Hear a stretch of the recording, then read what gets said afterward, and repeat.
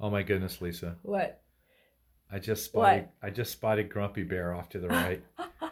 No, it's Banterless Bear. It's banterless slash Banterless Grumpy Bear. grumpy bear, but he looks like Oh. he's very docile right now Okay. and sleeping, and he's far away from you.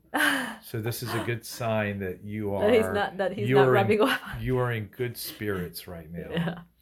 It took a But few I'm going to days. keep my eye on Grumpy Bear to make sure he doesn't move his way over across our podcast studio table Yeah. while this is ongoing. Yeah. Well, I'm Deacon Dave. I'm layperson Lisa. Welcome to the Deacon Dave Dave and layperson Lisa show. show. Welcome back, everybody. Wanted to make sure that Lisa was participating in that.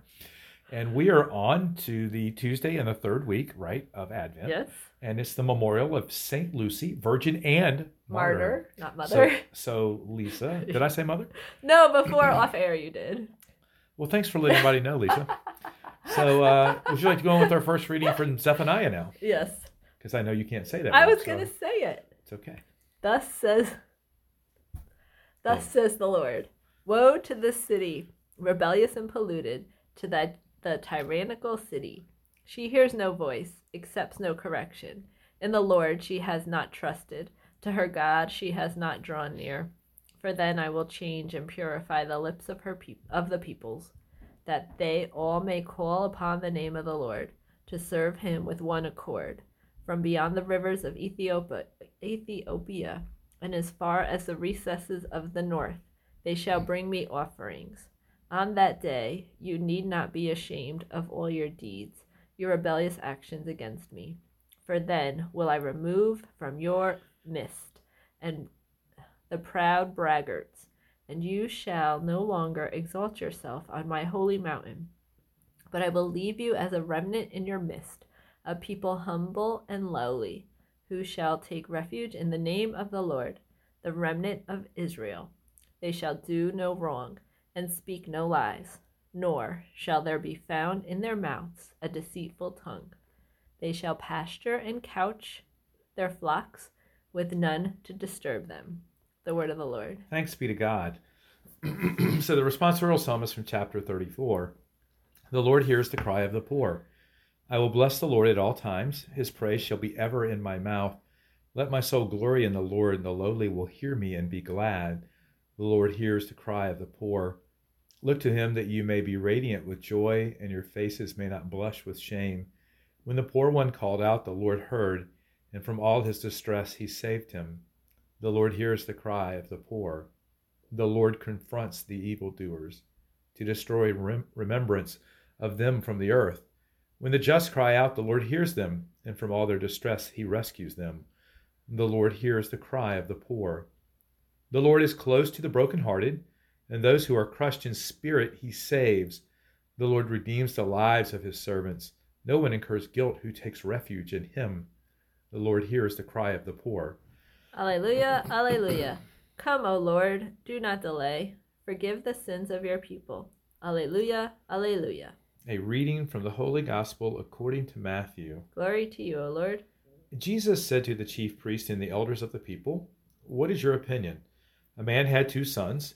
He came to the first and said, 'Son, go out and work in the vineyard today.' The son said in reply, 'I will not.' But afterwards he changed his mind and went. The man came to the other son and gave the same order. He said in reply, 'Yes, sir,' but did not go. Which of the 2 did his father's will?" They answered, "The first." Jesus said to them, "Amen, I say to you, tax collectors and prostitutes are entering the kingdom of God before you. When John came to you in the way of righteousness, you did not believe him, but tax collectors and prostitutes did. Yet even when you saw that, you did not later change your minds and believe in him." The Gospel of the Lord. Praise to you, Lord Jesus Christ. So, Lisa, what are your thoughts on this reading? Well, the first one, I thought that they were describing someone who was very prideful because the person was accepting no correction, and in the Lord she has not trusted. To her God she has not drawn near. But then I'm thinking, like, well, sometimes that happens to us too. Well, I think it's we have to be willing to have our minds and our hearts open to receiving fraternal correction from people. Mm-hmm. Right? And like you said, not be so prideful that we're not willing to listen.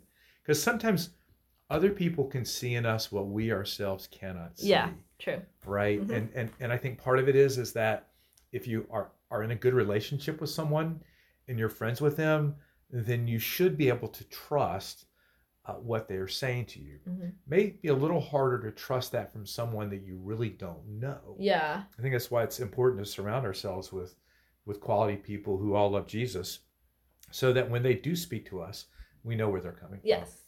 What about St. Lucy, since it's her feast day? Anything you want to say about St. Lucy? Well, Lucy means light. Nice. And she is the patron saint of people with eye diseases.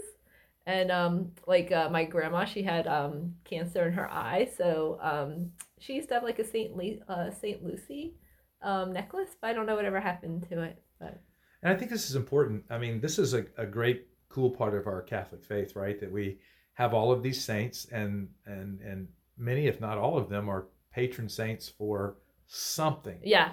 And so, like Saint Peregrine is the patron saint for cancer, mm-hmm. right? Mm-hmm. And so I think having the saints that you can ask for their intercession and also sort of read their story, can be very powerful in whatever it is a person may be going through. And patron saints for different types of careers, right? Yeah, like for Eucharistic Prayer 1, it always ends the first part with St. Cosmas and Damian, and that always makes me smile because they're two of the saints that are patron saints for pharmacists. I always wondered what you were doing down there when you were smiling during the. I was like, why is Lisa smiling right now? Now I know. This mystery has been solved. So St. Patrick is the patron saint of engineers. Really? Really? That's random. Why? Because any more than Cosmos and Damian or well, pharmacists? they were like physicians. Well, maybe Patrick at heart was an engineer. Maybe he like helped like create like roads and buildings and. Look, we can say that. I have no idea really. I just thought he was like of snakes, like. That's rude. Exiling the snakes. Why don't we talk about the gospel? Okay. Where you've got one son that didn't want to do it, then he went out and worked, and the other one who said he was going to do it and then didn't do it. Right. Rude. But like, how many times have we been in like both those positions, right? I have no idea what you're talking about, Lisa. If I tell somebody I'm going to do something, I do it. No, I do too. But like, I don't know, just like growing up, like, well, I don't know. Sometimes like I don't know. Sometimes I'll second guess, like, oh no, I don't want to do that. But then I'll think about it and be like, okay, I'll go do that. Right, which is good because so often we may not want to do something for selfish reasons, and then we come to our senses. Yeah. I think even more interesting in all of this, Lisa, is this idea that we know that the Lord is calling us to do something. Yeah. Right, and we can acknowledge and say, yes, I know I need to go do that. Yeah. But then we don't go do it. Right. So in a sense, it's like saying yes, right? Because you know you're being called by God, yet you don't do it. Yeah. Because of selfish reasons or being busy or just selfish or whatever the case may be. And I'm going to tell you what, the Lord smacks me upside the head with a 2x4 every time this happens, right? Especially when I'm being called to do things and I just am constantly being reminded, but then don't answer the bell. Yeah. Right? And then either someone passes away or something else happens. And, and that's happened several times to me. And it would be easy for me to make excuses, but I realized that I just need to do a better job of making time. Well, I think you do a good job of answering God's call a lot of the time. But it's, in the interior of my heart, right? Yeah. I know those times where he's called me multiple times to go visit someone. Yeah. And I always had a reason for why I couldn't do it right then. And I think here in the middle of the Advent season, where we're always supposed to be prepared for the coming of the Lord, we have to be prepared because we don't know the time or hour for when someone else might go on to eternal life or for when us. we'll be called, Right. And so we really need to respond to these moments when they come in selflessness. Yeah. Right. So any other thoughts on this one, Lisa? No, I did not have any other thoughts. Well, I'm Deacon Dave. I'm layperson Lisa. See you next time. Bye.